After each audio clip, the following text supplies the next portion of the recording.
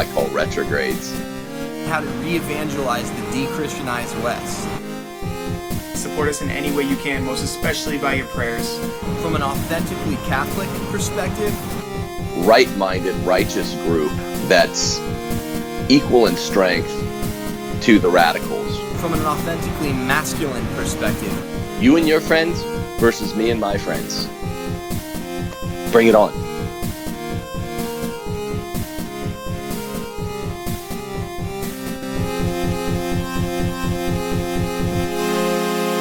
Welcome to Rules for Retrogrades. It's Tim Gordon here with Dave Gordon and Chris Plants.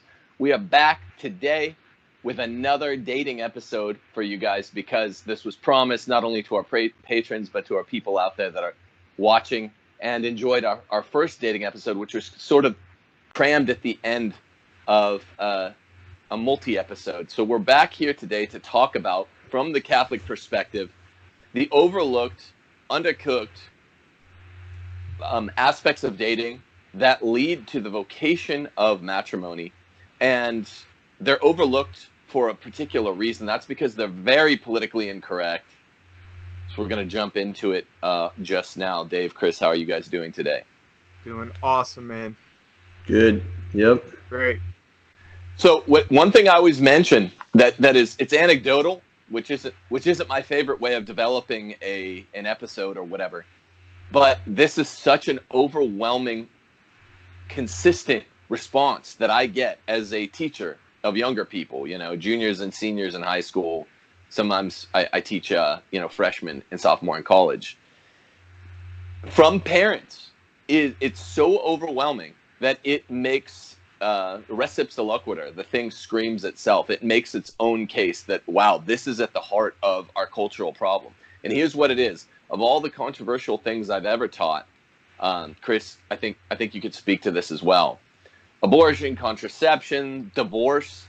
Divorce has something to do with it. Any of the sex issues, none of them get parents in a politically conservative area worked up, except one. And I'm not kidding you guys out there. What's that one issue? Dating young. Dating young and doing what after you marry? What if a young man meets a young woman that he likes freshman year in college? What is the issue that's happening? Catholic family, pagan family, whatever, all around the country. What comes up? What do parents say when don't get married until you have a career or something like that? Right. And I mean, what does that mean? Since basically in our country we've turned all delay a vocation. Delay the vocation.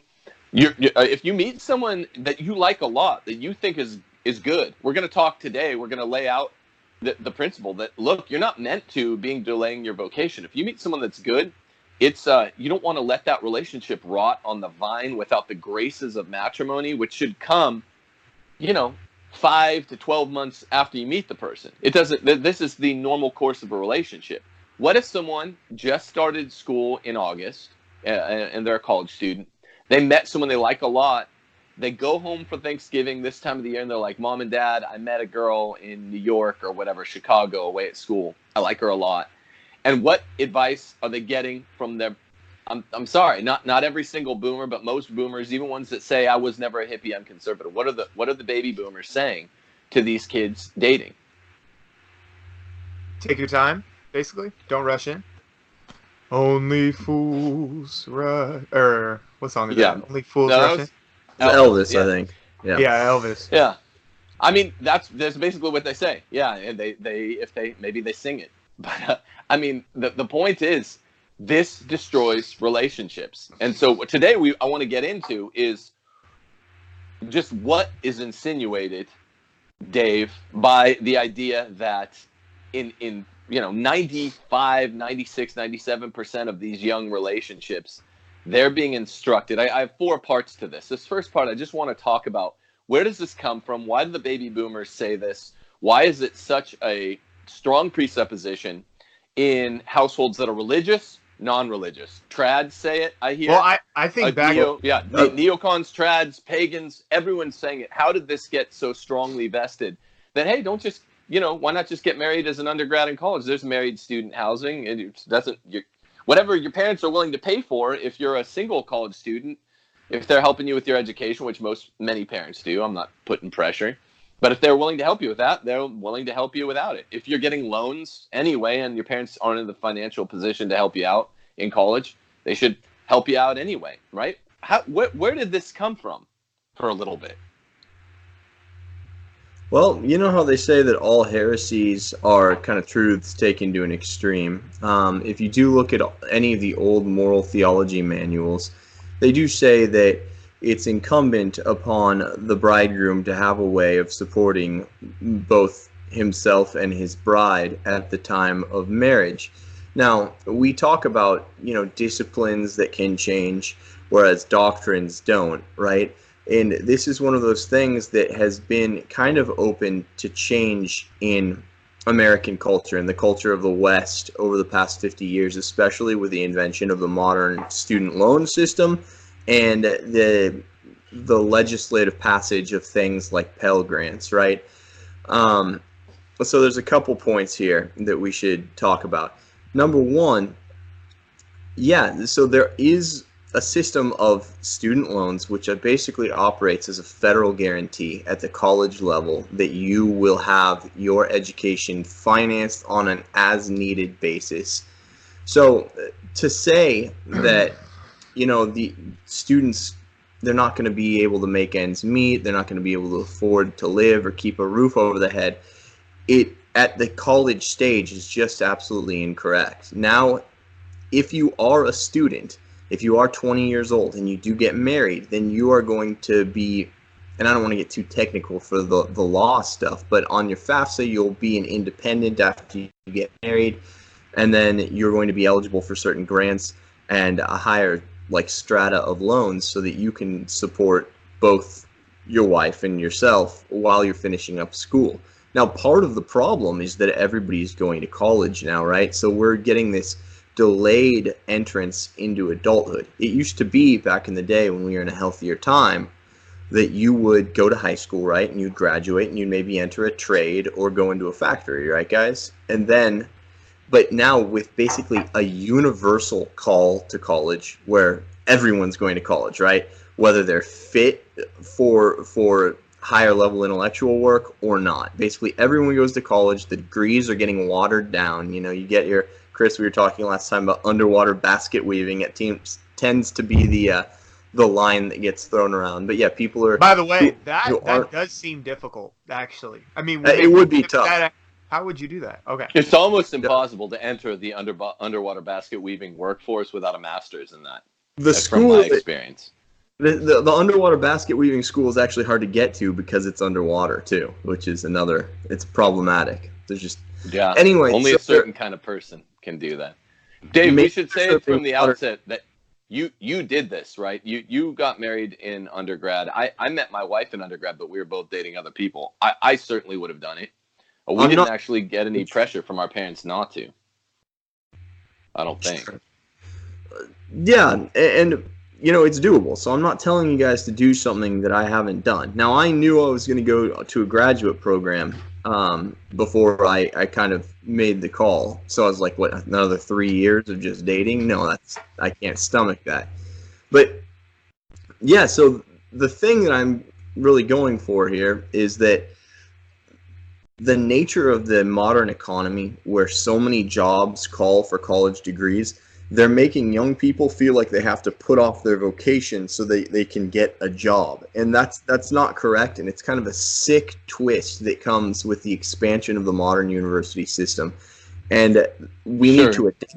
If we keep applying these old moral theology book standards that were designed for a more industrial economy, where people would go into the trades right after school, after high school, and we're applying those in the modern age, what's going to happen is arrested development. People are not entering into their vocations in a timely way. They're kicking them off. They have, 4 years of dating. You get these weird monstrosity relationships that are 4 or 5 years long. And, that's really, really unhealthy. It's a temptation to sin. It's a temptation to fall into unchastity. And also, it's just not good to be in a non-committed, unavowed state for 5 years at a time. Well, look, we should deal with some of those one at a time. Chris, I know you wanted to say something, but what I talk about in Catholic Republic, my first book on Sophia, is the idea that it's not necessarily in the popular mind that people are sublimating their vocation for their profession.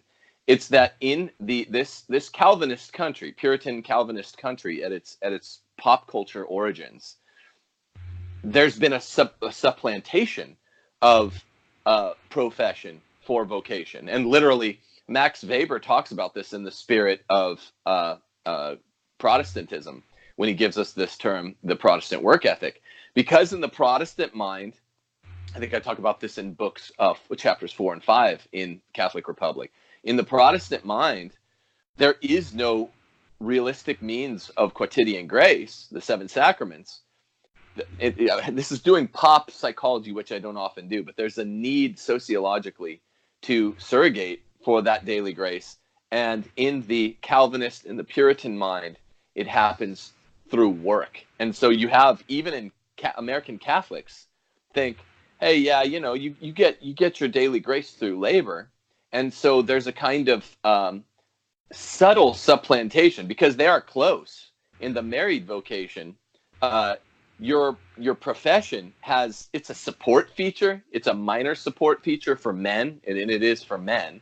You got to labor. It's the curse of Adam. But except the main part of your day in your vocation, we'll talk about this in one of my later points here today, but your main vocation begins when you get home from a day of work. Right, Chris? I mean, this is a Protestant thing that Catholics have inculcated. Tim, you and I have talked about this for years, because when we were working together, there was a lot of talk around the school from Catholics and non-Catholics that we were working with.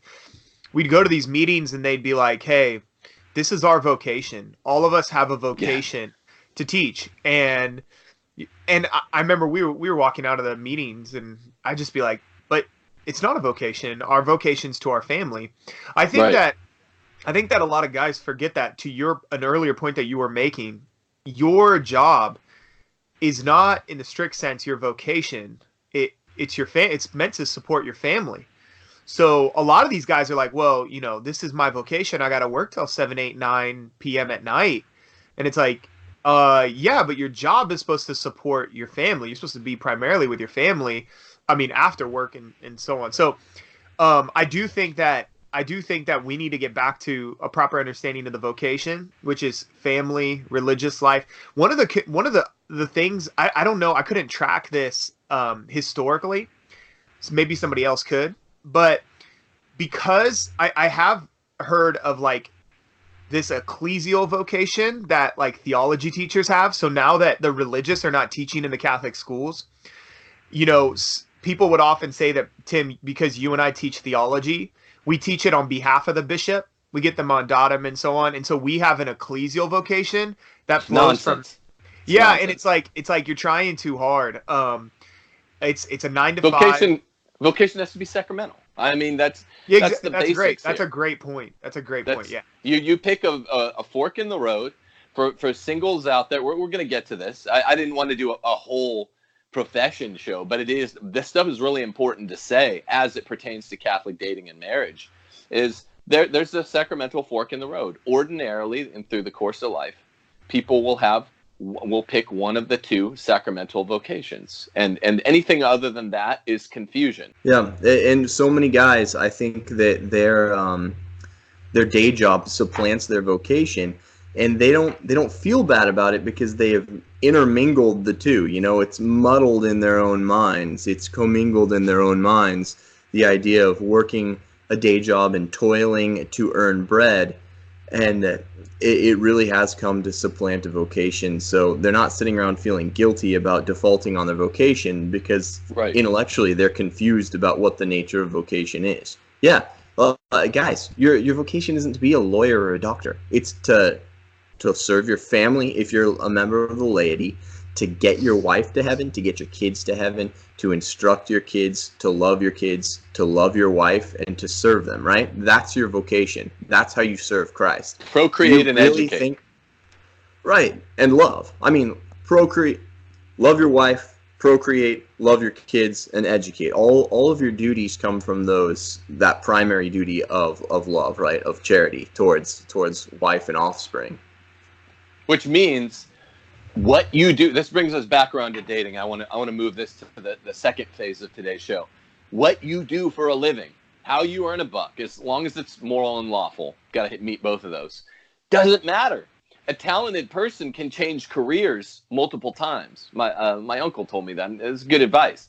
A talented person that's multifaceted and a renaissance man can change careers if he needs to do so. So your career is not something you get wed to, like this sort of Protestant is my term in Catholic Republic. This Protestant notion that comes from the 20s, 30s, 40s.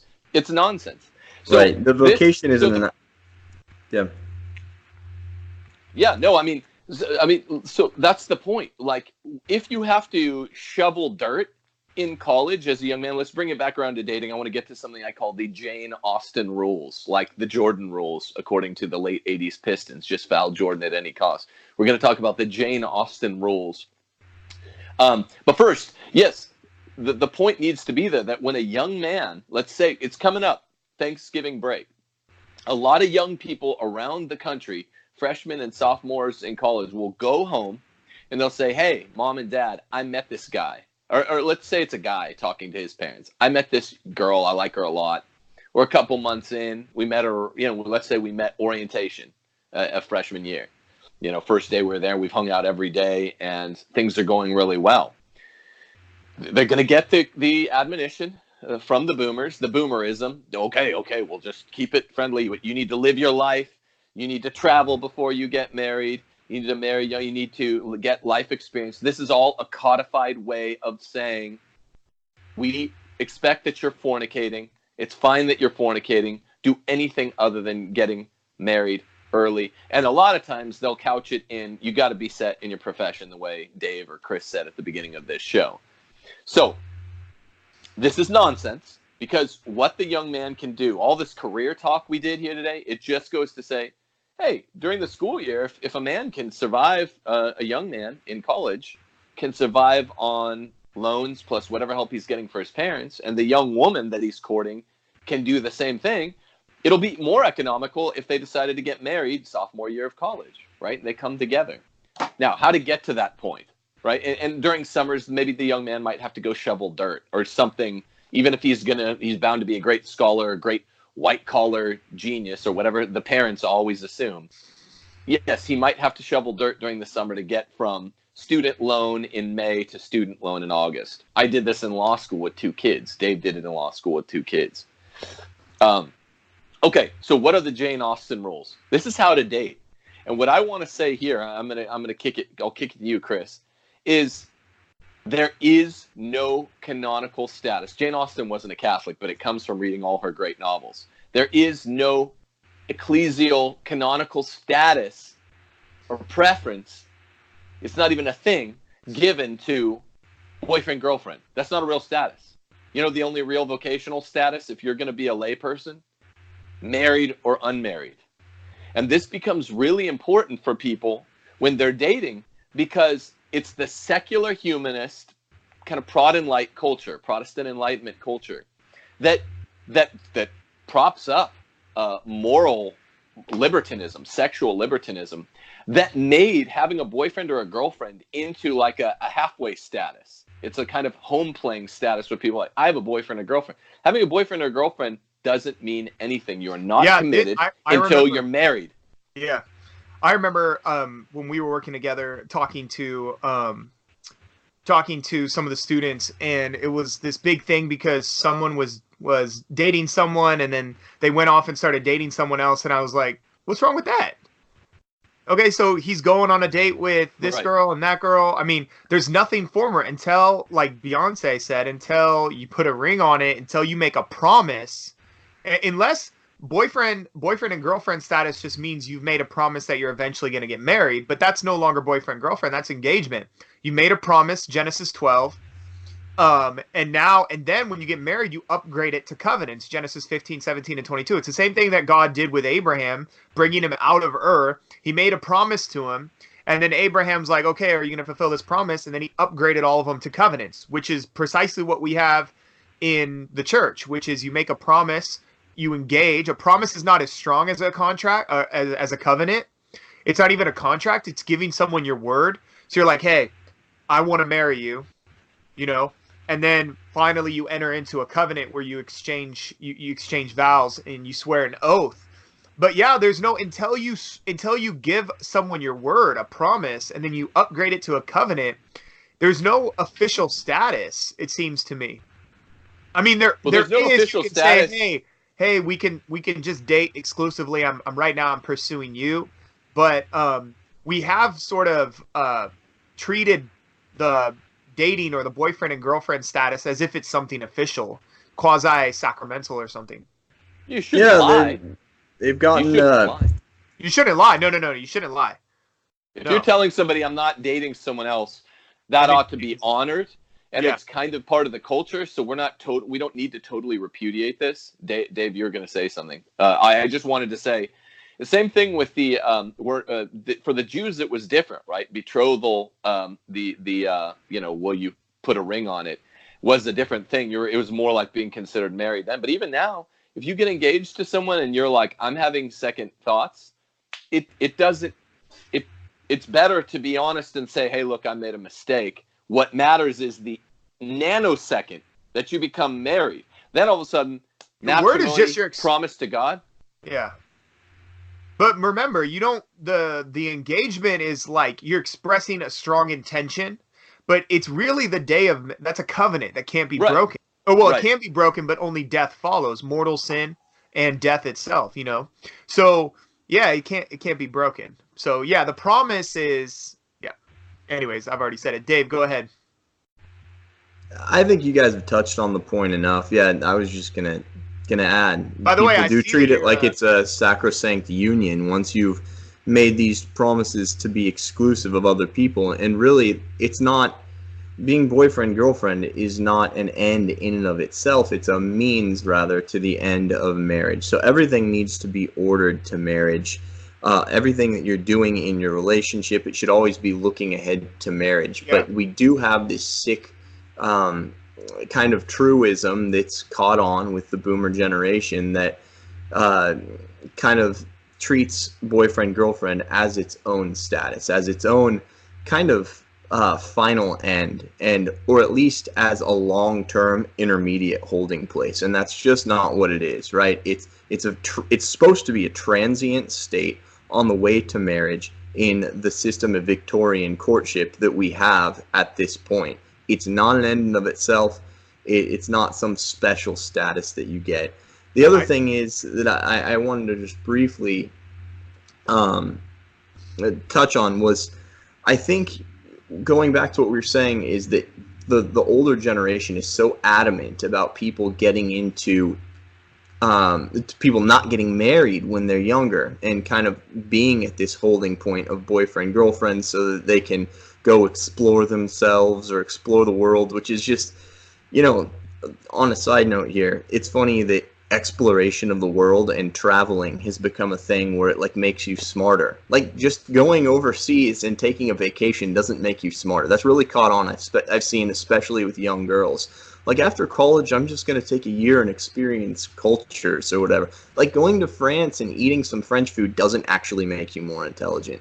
But that's neither here. With foreign men. Right, right. That's all that means. It's still dirty.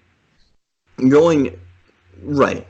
So it's a point worth noting, because I'm so sick of people saying like experiencing a culture is this good end in and of itself. That's just one of those cultural points I want to get out there. But well, the multiculturalists push it hard. Sure. Yeah.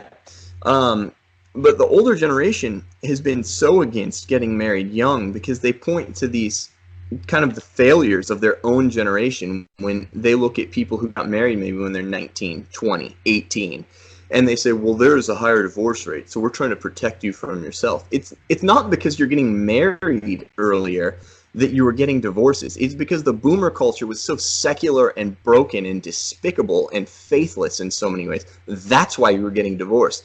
The Blessed Virgin Mary You know, when she bore Christ, when she was betrothed to Joseph, was she classically, I think tradition tells us she was a very young woman, maybe 14, 15. If you're holy, if you have the right values, if you are committed to your faith and to piety and to service of God, you can definitely get married young and make it work. And not just make it work, but you'll have those extra years to grow in holiness, so that, you know, compared to the typical 32-year-old who's been married for like 1.5 years, you know, if you got married when you're 20, you're going to have 10 more years of all these sacramental graces. But the boomer generation has been adamant that you have to forswear getting married young, but just because they couldn't hold it together, just because they got divorced, because they had the sick culture, because they were faithless. We're not you. We can do it. We actually believe. We believe what we profess. And we're, you know, and that's a message for all the young people out there. If you believe in your faith, if you're really trying to serve Christ, if you love your bride, you're going to make it work. You can do it. We do not come to treat with Sauron, faithless and accursed, as Gandalf tells the Mouth of Sauron. This is how I feel talking about dating with a lot of these boomers. It's like, no, we in this generation, the you know, not so much Gen X, but the millennials and the Zoomers especially, they saw the filth of widespread fornication that was being christened, or attempted to be christened, by the boomers, and we don't want it. What people want is to get married young, and the boomers will say, oh, that's just so, if you're a religious person, that's just so you can have sex. That's part of the rightly ordered desire that's being constrained and bounded. It's a bounded function, and it's partly incentivizing getting married young. That's absolutely what. Can I just break in real fast? I have a quick point to make on that, because this is something that's been buried. One of the licit ends of sexuality the church has always taught is to relieve concupiscence. So I've noticed, and just throw it out there, I've noticed for modern women, of a feminist bent, and maybe for a lot of emasculated men who swallow these lies, it's very, you know, it's anathema to feminists to be like, well, you're just using sexuality to relieve concupiscence. But that's always been what the church has taught. So to relieve concupiscence, and Paul says it's better to get married than to burn with desire, right? So that's definitely illicit. I just want to throw that out there. Well, of course, and it also stands to common sense. I mean, that and all the appetites rightly ordered are good. This includes the sexual appetites. This is Thomas Aquinas. And so if you're rightly ordering your sexuality toward, hey, I want to get married, it's unnatural to date someone for 5 years anyway. Even 3 years is too long. This is all part of what I'm calling the Jane Austen rules. Think about Pride and Prejudice or Sense and Sensibility. Great novels. I especially like Pride and Prejudice. Sense and Sensibility we'll go with here. There's the dating process, the courting process is not pseudo-exclusive. It's not pseudo-guaranteed the way our playing house culture of I'm a boyfriend, girlfriend. This is an official status. It's not an official status. If a girl is dating a guy, especially if it's been for a long amount of time, he has no guarantees. All's fair in love and war. And this comes through beautifully in the novels of Jane Austen, or really any of the Victorian or earlier era novels about this stuff. It's, you know, a girl will have multiple suitors. They will come to the parlor and sit in a somewhat uncomfortable, almost job interview kind of sequence, with oftentimes the marm there, or one of the sisters, or several of the sisters. And they do, and literally multiple gentlemen, young men, are coming and courting a beautiful young lass or whatever for as many meetings as they can get if she's much sought after in the English countryside. I'm thinking of a particular scene in Sense and Sensibility. Beautiful movie, the 95 retelling of that movie. And yes, she can date multiple men at once, because this is all about complementarity. Men and women are attracted to each other. And yet you get the best. The next thing I want to talk about is, well, so how much personal, how much do we have to be compatible? How much personal intercompatibility must we have in order to get married? I think that's an important question a lot of people are wondering about.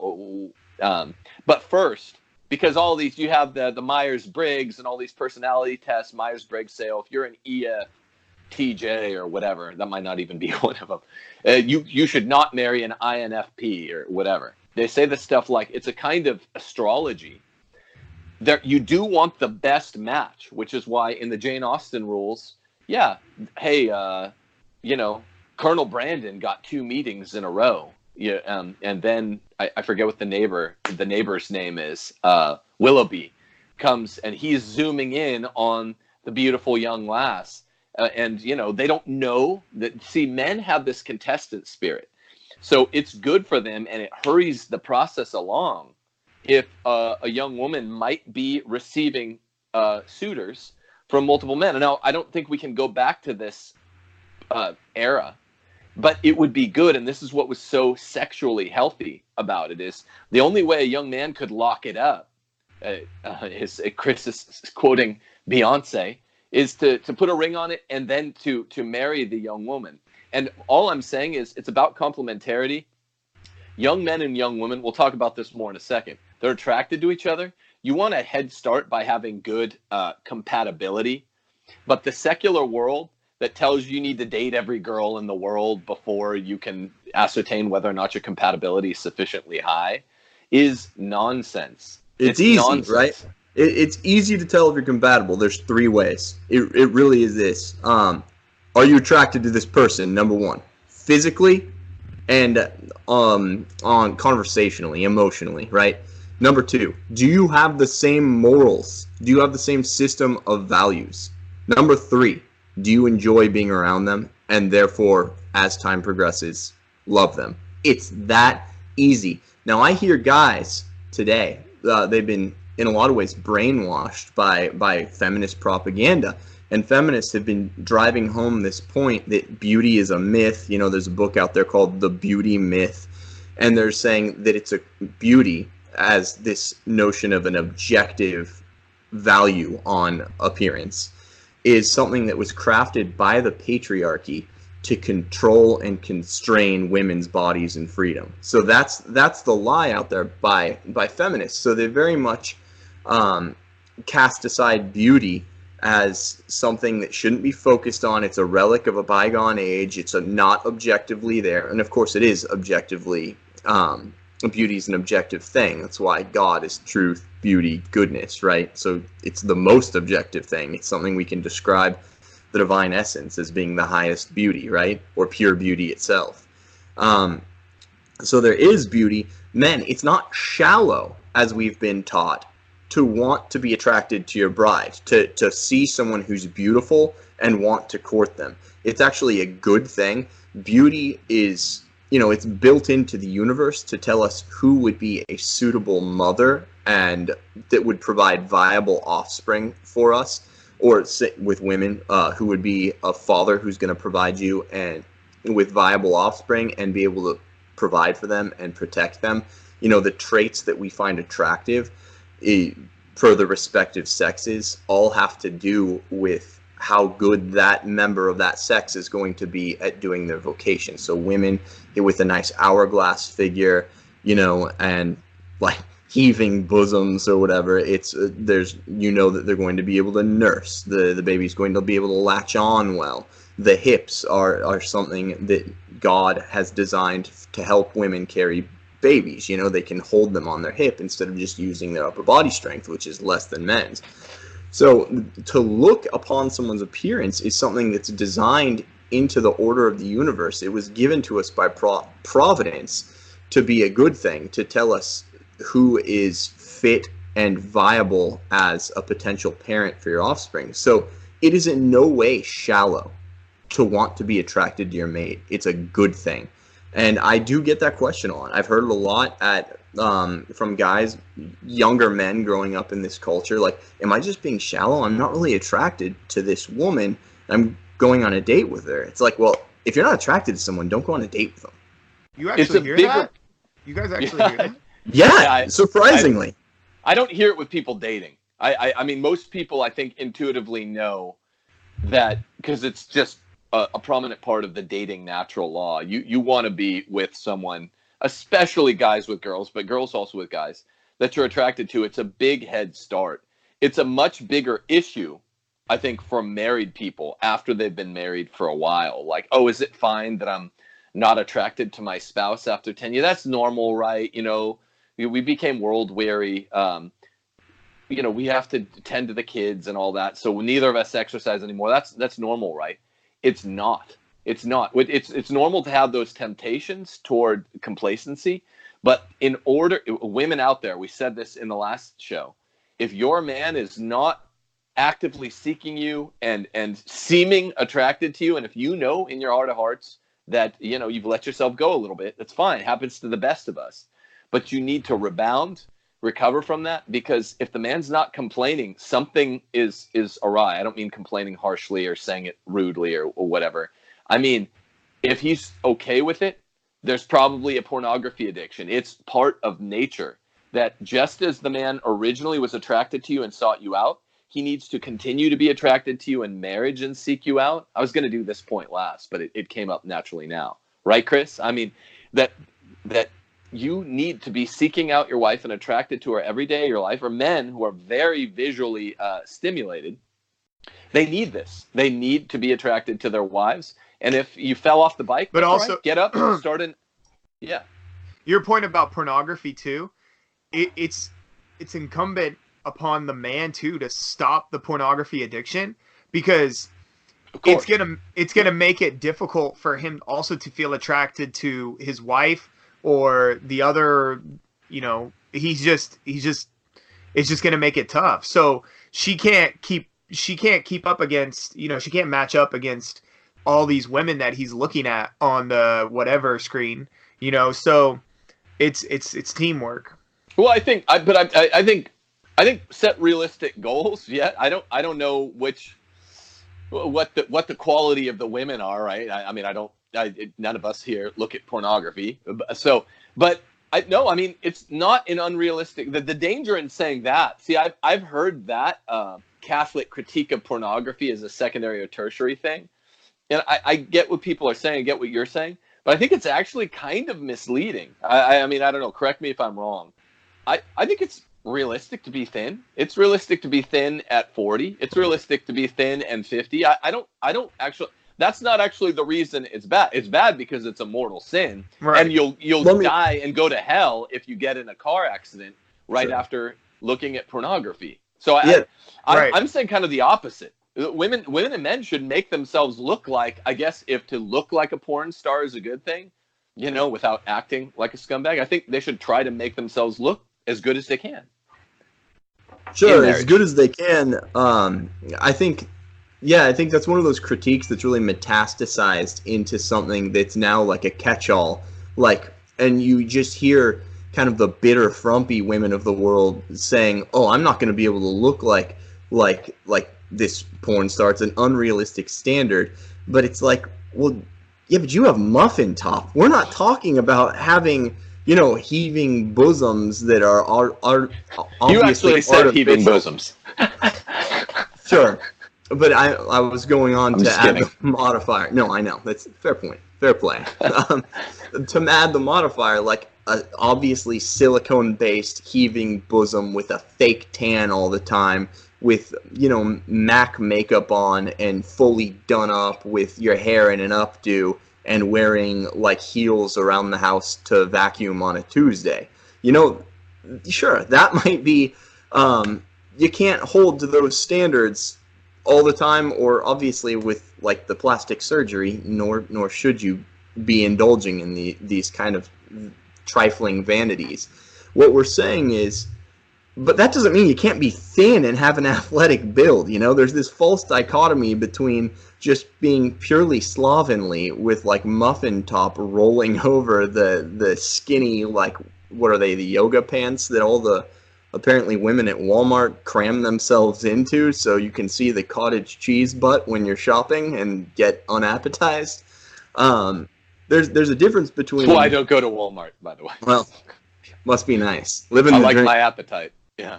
So there's a difference between being like, I'm going to totally let my physique go, and then being like, it's unrealistic to have like double D chest with a fake tan all the time and perfectly coiffed hair.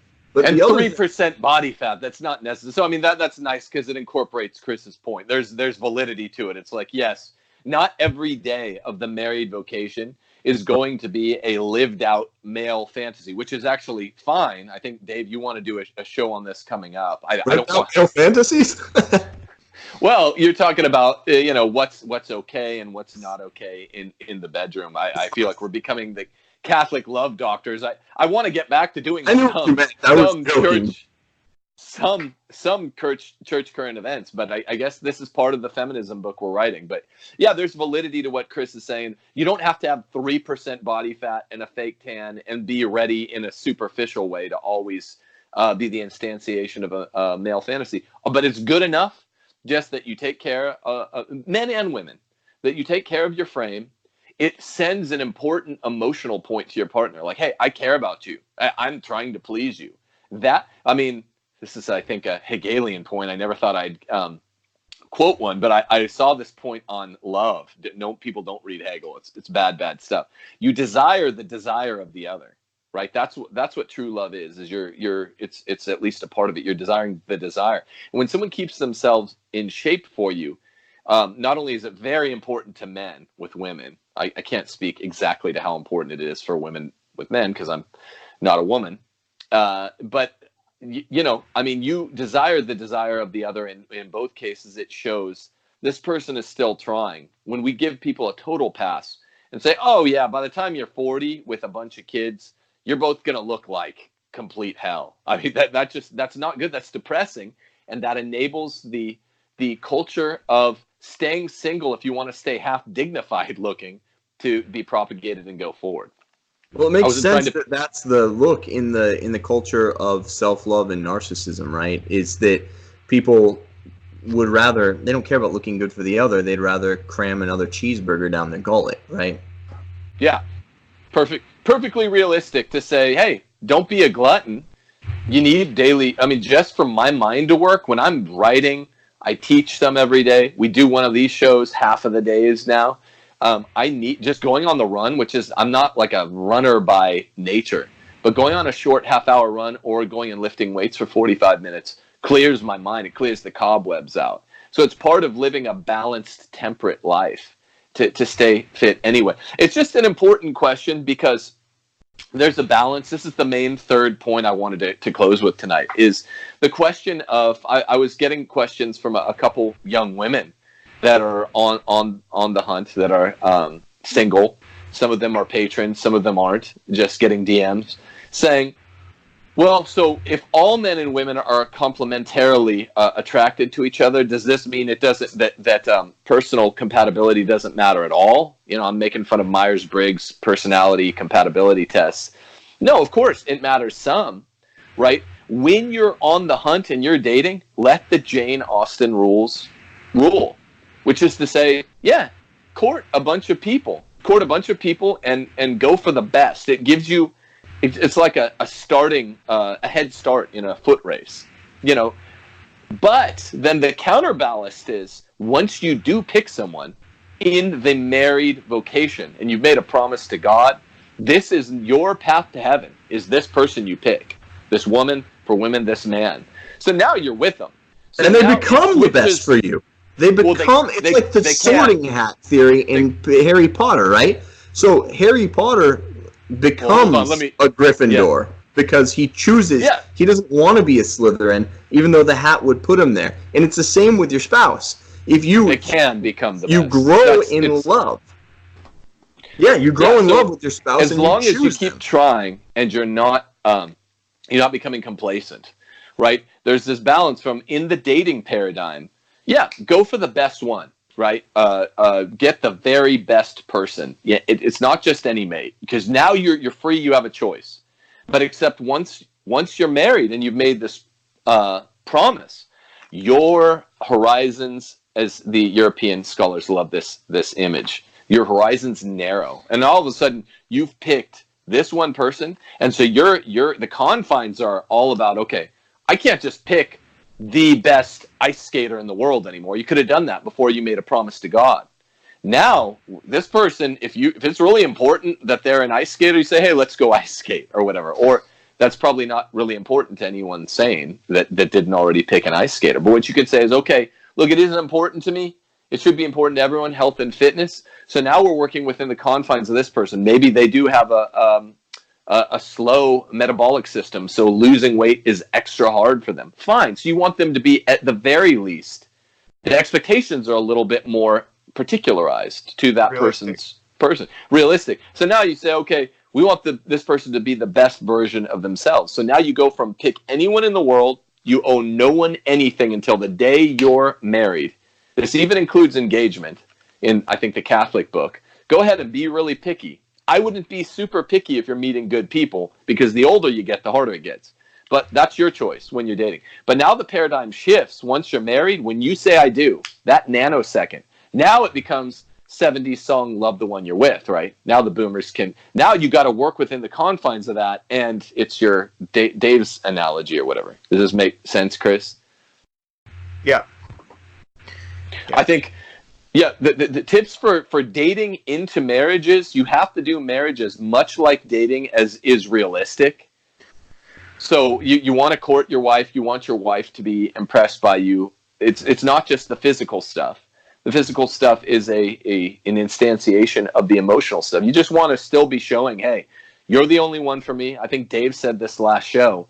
It's not realistic for a woman to say, only have eyes for me if she's completely given up. Now, it's still a moral demand that she technically has the right to make, or a man, if he's 400 pounds. You could, I guess, delimit the other person and say, Jesus, our Lord, says that if you look at someone of the opposite sex with lust in your heart, it's a mortal sin. So they shouldn't do it. But you can't really demand, if you're 400 pounds, especially with no excuse for being 400 pounds, that the person's looking at you admiringly. That's the feminist myth, and that is what's so toxic for marriage. I think a lot of young men out there that are married young men and are like, I've only been married 5 years. My wife's already kind of letting herself go. I think we're doing a big service for all these people. We're not trying to be macho. This isn't the Catholic Andrew Dice Clay. I'm just saying, real marriage advice, I've been married almost 15 years, is for both parties to be aware, like, hey, if I let myself go, I'm letting the other person down. And if you have let yourself go, get back on it. Just get back on the sticks. Exercise. Even cardiologists say, 5 or 6 times a week for a half hour. If you sign up to support Tim at $1,500 a month, he will write a workout program for you, and he'll be your personal trainer, and he'll check in, and he'll also offer nutrition advice. Right, Tim? Wasn't that one of the tiers? I think Dave's doing something closer to that with his Patreon account, aren't you? Right? I'm not that. What are you doing, Dave? Yeah, thanks for I was going to take it there at the end. I do want to do, because I've gotten so many questions just being on, again, a campus at a Newman-less school, as I've said in a couple of the previous episodes, where guys who are just fairly clueless about how to date right, are coming up with these cockamamie ideas, and I see it, and I'm having to counsel them and kind of tell them, like, look, this is how you do these things. This is how you build attraction with a young lady. This is how you court a young lady.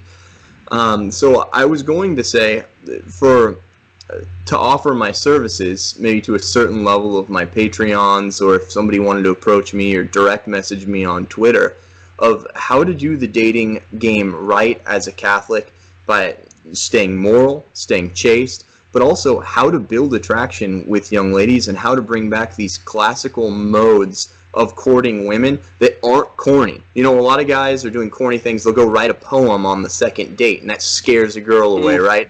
They call 6 times for when they're not getting a hold of their love interest, and that scares a girl away, right? They'll send text messages or allow the girl to not pick up a call, but then have an prolonged text message conversation with them to keep it at this arm's distance, pushing the guy away type thing. That's not classical, it's not polite, it's not cordial to men. They kind of let themselves be led around instead of taking the reins, and as the leader of a future possible marriage, they're not taking the reins as men, which is unattractive to women also. they're going on lunch dates to coffee as opposed to dinner dates to a restaurant. They're right, dinner dates. No, to like I'm thinking of like a classical Italian restaurant setting with like one candle where you're like slurping one noodle of spaghetti and ending in a kiss or whatever. Are we dogs in this situation? Yes, Lady and the Tramp. Are we citing Disney movies? Yes. No. So and also, yeah, go on. Also, he has to be a stray. You have to be a stray. A tramp. Yeah. Right. Okay, so there's this niche out there. We want to. I want to help young Catholic men find their vocation and do it right. And a lot of times, you can't just chalk it up to. It's another theme that we've been harping on, right? You can't just say I'm going to pray and everything will be okay. You have to do your part. And to find your spouse, you have to hit the weights to make yourself attractive. You have to learn how to shave. You have to learn how to like wash your face and have good hygiene. You know, you have a shaving cut there, Dave? I think I see a shaving cut. Just kidding. You need to know. Sometimes I go and I see the faithful, and it's like there's dandruff flakes on your shirt. It's like you need to learn hygiene. You need to learn how to groom. You need to learn how to lift weights. You need to learn all the man skills. You need to learn how to fight. You need to learn how to shoot a gun. You need to learn how to talk to a woman, how to be a polite gentleman, how to open a door, how to pull out a seat, how to dress for a date. These are all things that young men have let go by the wayside in the faithful camp, right? And we need to bring them back, and there's a real need there. So, like I'm going to offer my services to my higher level Patreons, and Be careful with how you say that, by the way. You're going to offer your advice, right? Yeah, I'm not like what is it? I'm not a gigolo. Not a gigolo. You're a happily married. Gigolo, I have no idea. It seems like it would be a hard G, but anyway, if you are interested, hit me up by direct message on Twitter, and maybe we could work something out. It's just a thought. Advice. Yeah. Advice. Yeah, I think the Protestant Enlightenment dating culture hit religious people and anti-religious people in different ways. The anti-religious people, just like Chris was saying last show, just got off board at just lift weights nonstop. They get obsessed with how many ounces of chicken to have with dinner. And it's just all about sex. It's just all about, they're like cats and dogs. They're vile and disgusting, right? It's like animals. But then the way that the Protestant Enlightenment misunderstanding of vocation, the married vocation, and how to prepare for it, courtship, hit the religious people, went off the other way. It's just, say a prayer, and you're going to, I'm not saying don't say a prayer to a novena to St. Joseph. I'm finishing up one now for another reason. He's the great patron saint of wanting to find your chaste spouse. But you got to that's the easy part, honestly. Honestly, that's the easy part. I know you guys out there are not used to hearing people talk like that, but praying's the easy part, right? You say a prayer and it's done. It's a holy wish. It's a christened wish. The hard part is, you actually have to you got to put in the work. Dave listed a bunch of don'ts. I thought of one do. Here's something that actually works for young men. This is a hot tip. Okay, when you are dating a girl, or when you are maybe in a college setting, in a study group in class, the way a lot of people are meeting someone. Be handsome. If you are not, be as handsome as you can. No, if you're talking to a girl and you're not getting a bunch of, from her end, what girls call inside jokes, then there's probably no interest. This is with 99% of girls in inchoate relationships, even friendships that might turn into a romantic relationship. Very common phenomenology of the relationship in college. 99% of girls express inchoate intimacy through something they call an inside joke, right? And usually inside jokes aren't funny at all. Usually an inside joke is like, remember how that one lamp was stained? And then they'll just, if the girl likes you, she'll send you, a bunch of emails about a stained lamp. And you're like, this isn't really funny at all. But I'm very happy because this is a very healthy way of a technically platonic girl of showing her readiness or availability to go to take it to the next level. Take stained lamps. So that's one. That's very common. If you're not getting this, see, guys have to understand how to read signs. If you're not getting that, then there's probably no interest, because it's the easiest way of expressing inchoate intimacy. These are Chris laughed. psychological. I'm wondering What's up, if- Chris? Yeah. No, just the stained laugh. Or the stained Or whatever. lamp. The stained Something lamp. completely arbitrary. Stained lamp. You have a orange stained laugh. Is that how you made it happen? By the with your way, spouse, Dave, I Chris? like that you're supporting. Is that Trent Horn's book behind you? Why We're Catholic? Oh, is it? I don't know. Yeah, that is. Trent John gave me Walker. that book. Trent gave me that book when we debated. All right, here's a little bit of support for Trent Horn. I'm going to address it now rather than letting it go to the comments. So, one thing I think Trent Horn was definitely right on. Again, retrograde way. We have, and I know Dave and I have at least researched this. Trent did a great job researching the following topic, and I think he went against Father Chad Ripperger on the issue of, Dave brought it up as an analogy once here, Harry Potter. I know people are expecting, because they associate me with traditionalism, hearing me condemn this. People, if you go listen to Trent's podcast on Harry Potter, where he says, look, I'm going to research this. He did a ton of research, and there is simply little or closer to no evidence for the claim that Harry Potter's really, I think we really, should have really Trent evil. on. I think we should have Trent Horn on just on the Harry Potter thing. Yeah, maybe we should. You know what? I think that would be cool. And we'll because make a deal. Don't talk he about did- anything. Let's just talk about Harry Potter. No doctrine. No changing. doctrine. No, I mean, Chris, hey, what's I your don't- take on Harry Potter? I've never heard Chris's take I- on. We don't. I- We could do it with Trent Horn. Yeah, we'll what's do it up? with Trent Horn. We'll do it. What's up? Yeah, because if you haven't looked into, Yeah, I it, don't mean to derail. Dave and I have looked into it, and Dave made the analogy. It's funny. What's up, Jesse and Terry? You guys are good fellow Californian homies. I love you guys. One time I was being interviewed on their show. They do like a 3-hour show, Virgin Most Powerful, and they'd done like the first hour on how Harry Potter's evil. And it's a prudential issue, guys. So there's no doctrine on this. We can disagree. That's, I guess, probably the most important thing to say. They'd done an hour on how it's evil. I went on, and I think I was on Catholic Republic that I was interviewing. I happened to, in the middle of it, make a fat 30-second Harry Potter analogy, just like Dave did. And I don't even think it's good literature or whatever. I'm just not against the books and movies. I don't think it's evil. So I made one because let's pretend it was Dave's sorting hat analogy, and they got quiet, and then they told me after we got off, like, we'd just done an hour on how that's evil, and we're bringing you on as a. The point is, it's a prudential issue, not perfectly clear, but the church does not teach the way trads are now kind of talking like. So what's the problem? It's not on the Harry index. Potter? What's the problem with They- Harry Potter? They say it's demonic.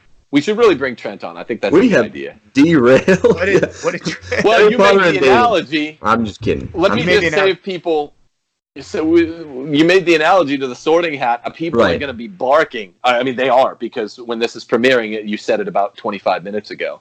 I time-stamped it. Yeah, and so people were probably barking about 25 minutes ago. People, it's a prudential call. This is not the the codex or the index, the dreaded Roman index. It's not on there, and so it's also not tremendously important. But Trent Horn's podcast on it was very informative. Normally, I would tend to agree with I think it was Father Chad Ripperger. I think more often than not than with Trent Horn. I think that's safe to say. But I think Trent did a really good research job, and I called it out. It's something we don't all have to agree on that issue anyway. But yeah, so that's one tidbit of dating advice that's an affirmative. You hear a lot of negatives. The negatives are important because cautionary examples are do not do's that are sure ways to flub up your date right at the beginning. We've got one, and more important, the Jane Austen rules. Once you get that girl, once you win that girl and you're dating, if you think you're good for each other, you ought to be looking at 4 to 10 months, right, before you get into a short engagement, right, or whatever works for you. We are talking a matter of months, not years. That is the Tim, only Catholic way. How long were you and Steph dating before you proposed? Steph and I were dating because we were friends first. Oh, It was we have an interesting story. We were friends first, and we're Steph actually dated a friend of mine for a long time. I was dating lots of girls in college, and basically the way that I'm talking about here, more or less, just trying on a lot of different personalities. And so we ended up. It was very, very, very Wedding Singer. If you've seen that Adam Sandler movie, kind of thing. Except they were never engaged or that serious. So we began dating it was about a year before we got engaged. It was about 1 year, depending on when you count the beginning of our relationship. But did you know as soon as you guys started dating that you wanted to marry her? Well, yeah. By the time I told Steph that I even had feelings for her, I told her and her ex-boyfriend at the time, who they were kind of, we were all friends. It was my friend. So I told them at the same time, so there'd be no funny business, no subterfuge, nothing underhanded. I said, hey, you guys keep breaking up and getting back together. We're all in the same friend group. So I told them at the same time. I said, hey, I'm just putting this out there. You know, I'm about to graduate college, but I'm in love with Steph. And boom, I walked out the door, and I just dropped that out there. And then that helped them to quit breaking up and getting back together because she was in love with me as well. But it was a tumultuous time in a different way that we were dating, because all of our friend group kind of responded to this, and it was a very romantic thing. But at the same time, it was a tumultuous time. And we didn't start dating right away. That was in April. We didn't really start dating until that summer. That we were best friends already. So it was. Hey, by the way, you and Dave had a radio show, didn't you, in Bakersfield together? No, Dave would come on sometimes with our older brother. Oh, okay. Yeah. It was you and the other brother. Okay. I was talking to someone about it who's going to interview you in a week or so, and I was like, I think you had a radio show. Okay, so cool. So it was about a year, and then you guys got Yes, it was about a year. Yeah, and then we got engaged, and you don't need a long engagement. I wish we hadn't even done a 6 or 8 month engagement. I wish we'd done shorter, but because you don't need that. Especially the best place to meet someone is in college. People, last thought out there, if you meet someone in college, be prepared to get married in college, or don't date. But you don't want to not date, because if you're pretty sure, if you've discerned, I don't think the cloth is for me as a young man or a young woman going to be a religious woman or not, then you want to get priests started on their vocation as early as possible, and nuns, and you want to get young single people on their vocation as early as possible, because like Dave said, grace is cumulative supernaturally. Situation A, you wait, and let's say you're not even fornicating throughout all 4 years of undergrad. You meet an orientation freshman year. Situation A, you wait to satisfy all the boomers out there. Well, you're not getting all those graces, so that means you're going to be having fights you wouldn't have otherwise had. If you get married a year in, then that means that for a sophomore, junior, senior year of college, you're becoming more personally holy, because it's one of the sacraments doing that, and your relationship is becoming sanctified. It means less fights. That's the reality of the sacraments, right? So it's better even if with the 3% of the population that dates someone 4 or 5 years without fornicating, which almost never happens. Plus, you cultivate all these habits together, better habits. Young men who get married young never get the lecherous habits. Young women who get married young never cultivate the lecherous habits. That's true. And you grow up together. There's beauty in growing up together from teens to adults. I was reading Thomas A. Kempis this morning from my spiritual reading, and he said that a long life can be good, but it's also bad because you build up more and more guilt towards the end of your life, so you have a longer lifespan to be judged on the last day, which is dangerous. Sure. But to your point, it's also true too that if you're single and you're living a bachelor life, especially an unholy life, you form a lot of bad habits. So by the time you've been single, you've been living on your own for 15 years, and then you get married and you're like, I have to share my life now with somebody, right, and I've got all these bad habits. And my things. You have to share your things. Men get so grabby, and that's mine. Don't come. That's one of the good things about a big family too. You just gotta learn to work with multiple personalities, share things. Same thing with marriage. So. Amen.